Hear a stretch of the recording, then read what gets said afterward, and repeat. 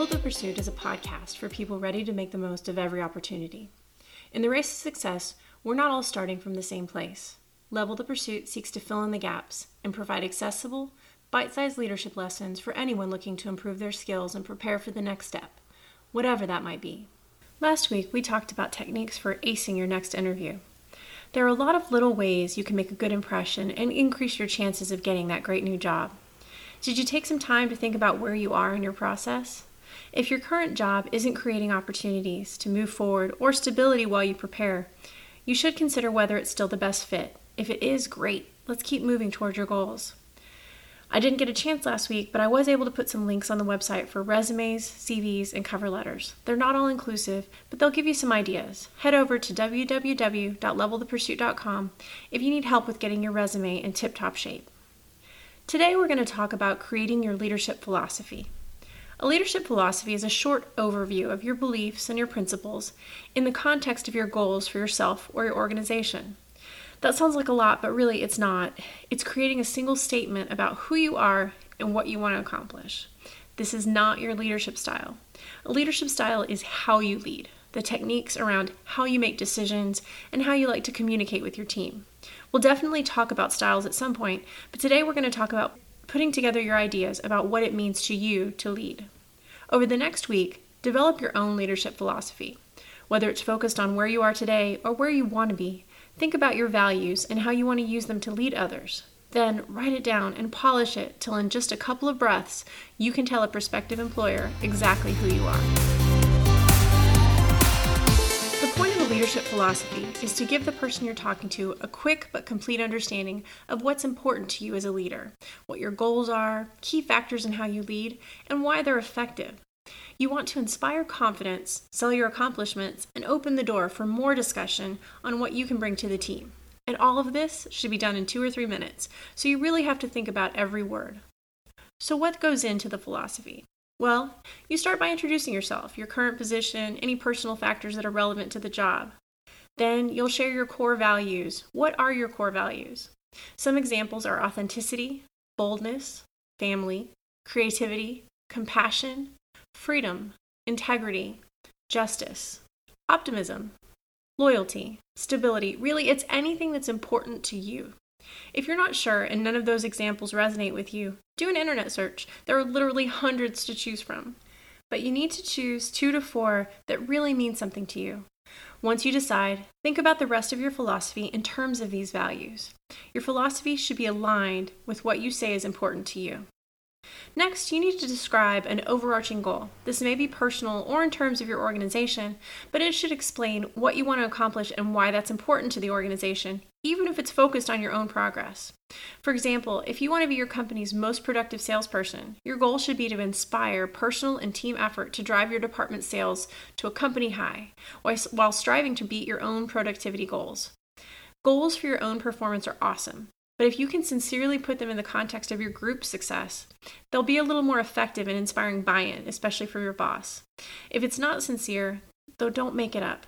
People can tell if you're only concerned about your own success, and the only thing that bugs them more than someone who only cares about themselves is someone who pretends that they care about other people. Next, you'll include your leadership competencies.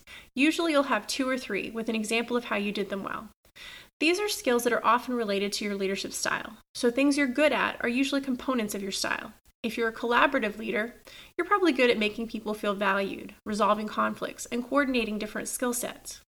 If you're an authoritarian leader, you're probably good at meeting deadlines, staying under budget, and keeping people focused on the task at hand. If you're a transformational leader, your skills may include creating buy-in, maintaining a strategic perspective, and instituting large-scale organizational change.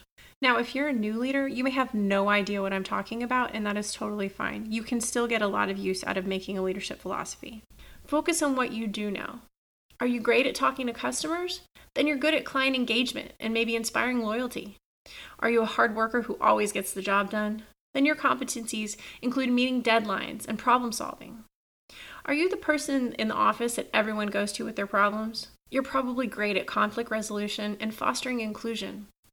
Think of some successes you've had at work recently, getting a project done, solving a problem, or even recovering from a setback. If you are involved in a win, you use your skills to help out.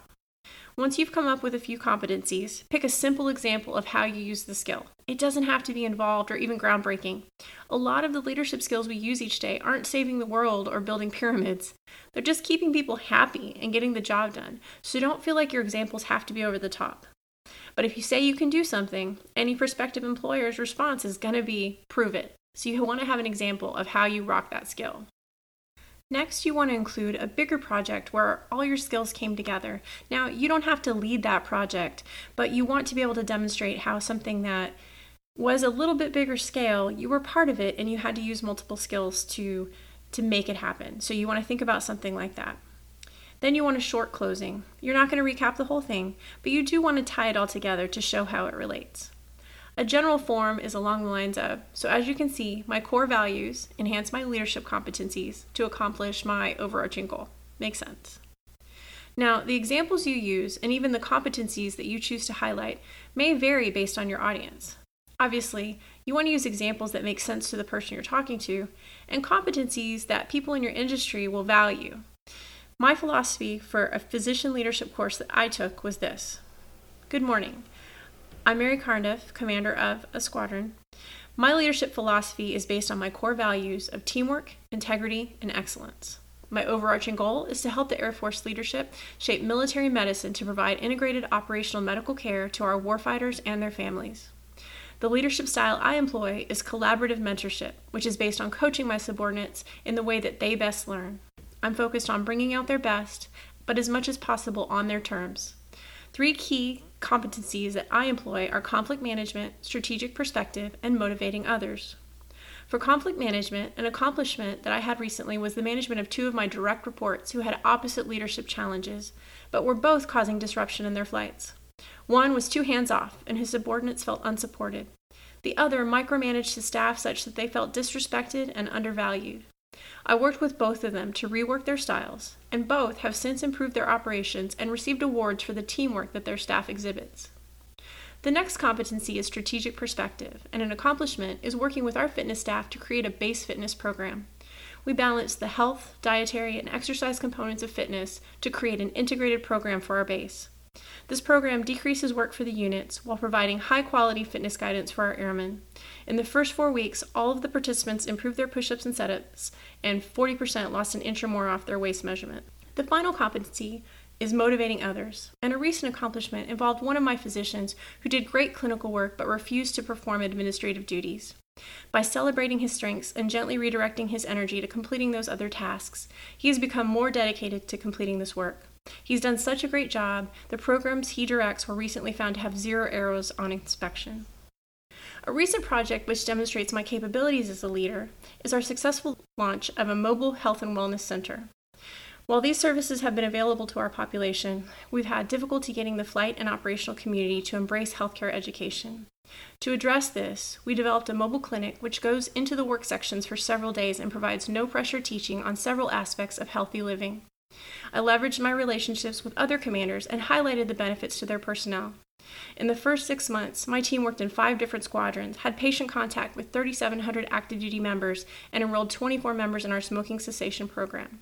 It's had 100% positive feedback. We have several new squadrons on the schedule, and some of the incumbent units have already scheduled their 1-year follow-up visits. As you can see, I'm able to implement my leadership philosophy and core competencies to successfully complete projects at many different levels. These skills demonstrate my ability to meet the current and future challenges facing American military healthcare. So, although my priorities haven't changed, this philosophy is really focused on leadership positions, and I talk about a lot of projects. Clearly, I didn't do all the work in all these projects. I had lots of great airmen doing lots of great things for me.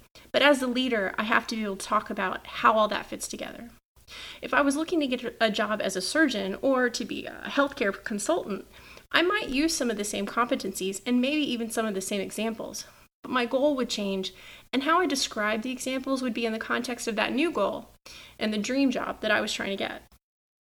Often, they don't have to be big changes. You just need to set your goal and then go through the rest of the philosophy, thinking about how each part contributes to how you're going to move toward those aims. So in general, this version is your go-to when you're speaking to someone in the context of getting a job. This is your answer when you sit down and the interviewer says, "Tell me a little about yourself." This is your best chance to let them see you are awesome and help them understand what kind of leader you are.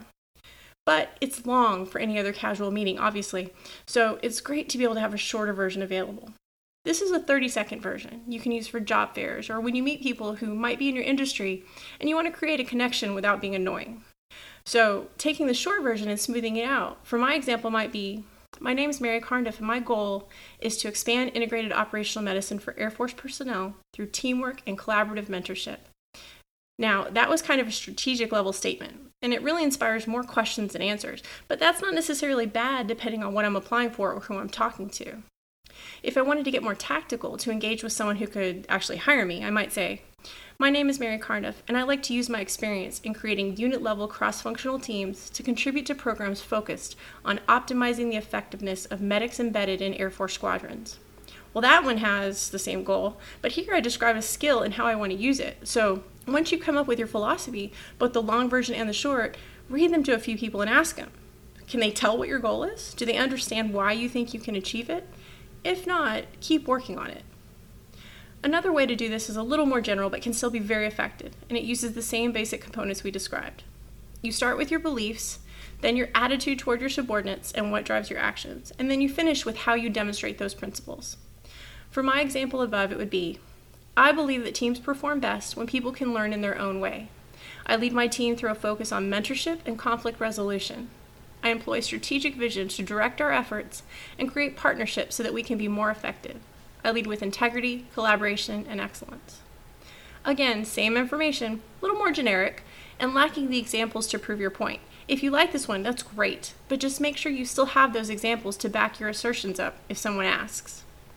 Now, say you're in school and you don't have a ton of work experience yet. It's the same general format, but you'll include your course of study and your skills. Then you add your goals and why you think you would be a good fit for the organization. An example for someone who's coming out of college might be, my name is Mary, and I'll graduate in the spring with a bachelor's in political science. I have a strong interest in international relations, and I speak French and Portuguese.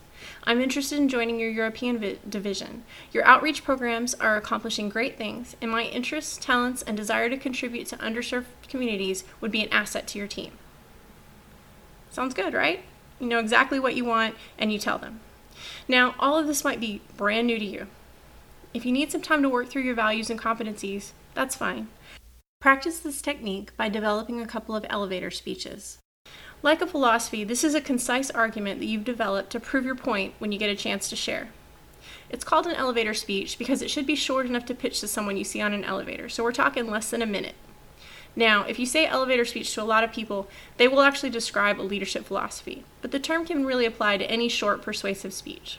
The perfect elevator speech is an argument. You give a thesis statement, which tells your opinion. You give a couple of examples why you're right. You give a common counter argument and explain why it's false, or a solution, and then you wrap it up. In the context of leadership, it would be explaining why you're a good fit for the organization, but it applies to any idea. Why would you do this? Well, anything you feel strongly about, at work or at home, might be worth spending some time thinking about. Say your office is planning on closing the parking garage and making everyone use a pay-per-day lot down the street. You're not happy about it. You might come up with an elevator speech so that whenever it comes up in conversation, you could be consistent in your argument. As a leader, this is really useful because it's a mini lesson that you teach to the people around you. Once they've heard it a few times, if it was persuasive, you'll hear your colleagues backing you up with many of the phrases that you used. So then, at the next staff meeting, when your boss says, does anyone have anything to add about the garage closure? You can stand up and say, the garage closure is not a good idea for our company. The lot has fewer spots, so more people will be late trying to find parking. We have people who require disabled spots, and they will be more than a block from the building, and it will be potentially unsafe for people working late who have to work down the street alone. I realize we'll save a lot of money by making employees use the lot, but why not charge the employees what we would have to pay for our spots in that lot? That would lessen the cost of the company for the garage and keep people safe with close, covered parking. If you've been sharing this speech here and there, your boss will see people nodding and backing you up. Now, all of these examples might be swirling around in your head, but if you don't stop and spend some time thinking about it, you're probably not going to present them in a clear and concise way. So even if you're right, people might get lost in your argument or get bored and stop listening. But how do you practice if you don't have any burning issues at work? Well, think of any controversy and pick a side. Who's the best basketball player of all time? If you said anything other than Michael Jordan, you are wrong. Why? Jordan has a 6-0 NBA Finals record, including being the Finals MVP every single time. He's a 5-time league MVP, 9-time All-Defensive Player, and he's still the league scoring average leader. You might say, what about LeBron? He's more efficient and in many ways a more complete player. Okay, that's true, but Jordan is still the greatest because he won more rings. So ultimately, efficiency isn't an issue because they won. And much of the amazing thing that we've seen out of Kobe, LeBron, and all these standout players were inspired by Jordan's performance, a dominant presence that still spurs one of the most popular labels in sports apparel history. Do you disagree? What about other controversies? Is barbecue beef or pork? And is the sauce mustard, tomato, or vinegar based?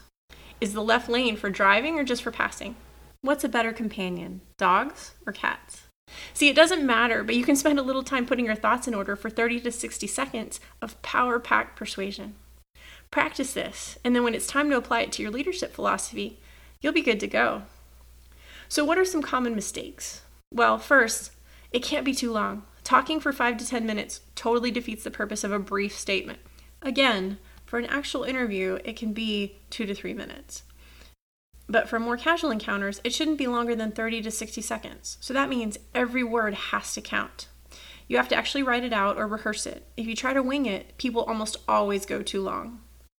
Next, organize your thoughts to make sure you're including all of the relevant information. I've given you several different formats, and I'll include a couple more on the website, but you have to choose what fits your position, your experience, and the skills you want to highlight. If you're not sure, try it a couple of different ways, and then tell them to someone you trust to be honest with you. Ask them what they felt was the main idea of your philosophy. Very often, it makes a ton of sense to you, but someone else draws another conclusion completely. Now, you might want to just blow off this person because they're just your partner or brother or friend, but remember, what you get from it doesn't matter. It's what your audience thinks, so you need to take it to heart. Finally, keep it positive about the organization, your current situation, even about your own skills. This isn't the time to vent about your current job, even if it's terrible, and that's the whole reason that you want a new situation. Also, it's not the time to share any troubles you've had or to second guess your skills. It might feel like bragging, and certainly if you heard mine, it sounds like I was tooting my own horn all day long, but as long as it's true and related to your goals, that's the point. It's totally appropriate. This is a highlight reel, not an expose. So tell them why you're awesome and why they want to hire you. This week, create your own leadership philosophy. Spend some time thinking about your core values. What drives you and sets your moral compass? You've figured out your goals, so use something you came up with as your overarching goal. Think about the things you do well, and then put them together in a couple of leadership skills or competencies to describe what you bring to the team. Take some time with that, then put it all together and refine it until it's concise, polished, and ready to impress. If you need help, there are some links and templates at www.levelthepursuit.com, so head over for some references to keep you on track. That's been our discussion of creating a leadership philosophy on Level the Pursuit. Thanks for joining, and I look forward to your comments. If you're excited to create your own philosophy, please give it a like or subscribe. If you're not, please comment with what I could do better. Next time, we're going to talk about mindfulness and how it can improve your focus and your leadership skills. While the practice is becoming more popular, the idea of meditation, yoga, or other forms of mindfulness can be a little strange to people who aren't familiar with the benefits. We'll talk about why you should consider adding some mindful moments to your daily routine. Don't forget to write out your leadership philosophy. If you're not there yet, practice on an elevator speech and convince me why LeBron's the best, KC Barbecue is king, or any other controversy where you're convinced you've got the right idea. Then head over to www.levelthepursuit.com to share your insights and your successes. I can't wait to learn from your thoughts. Thanks again for joining Level the Pursuit. While we can't choose where we start, we can choose our dreams and how we pursue them. Remember, success is a team sport, and there's room for all of us to achieve our goals. So be a good leader, be a good follower, and do something great.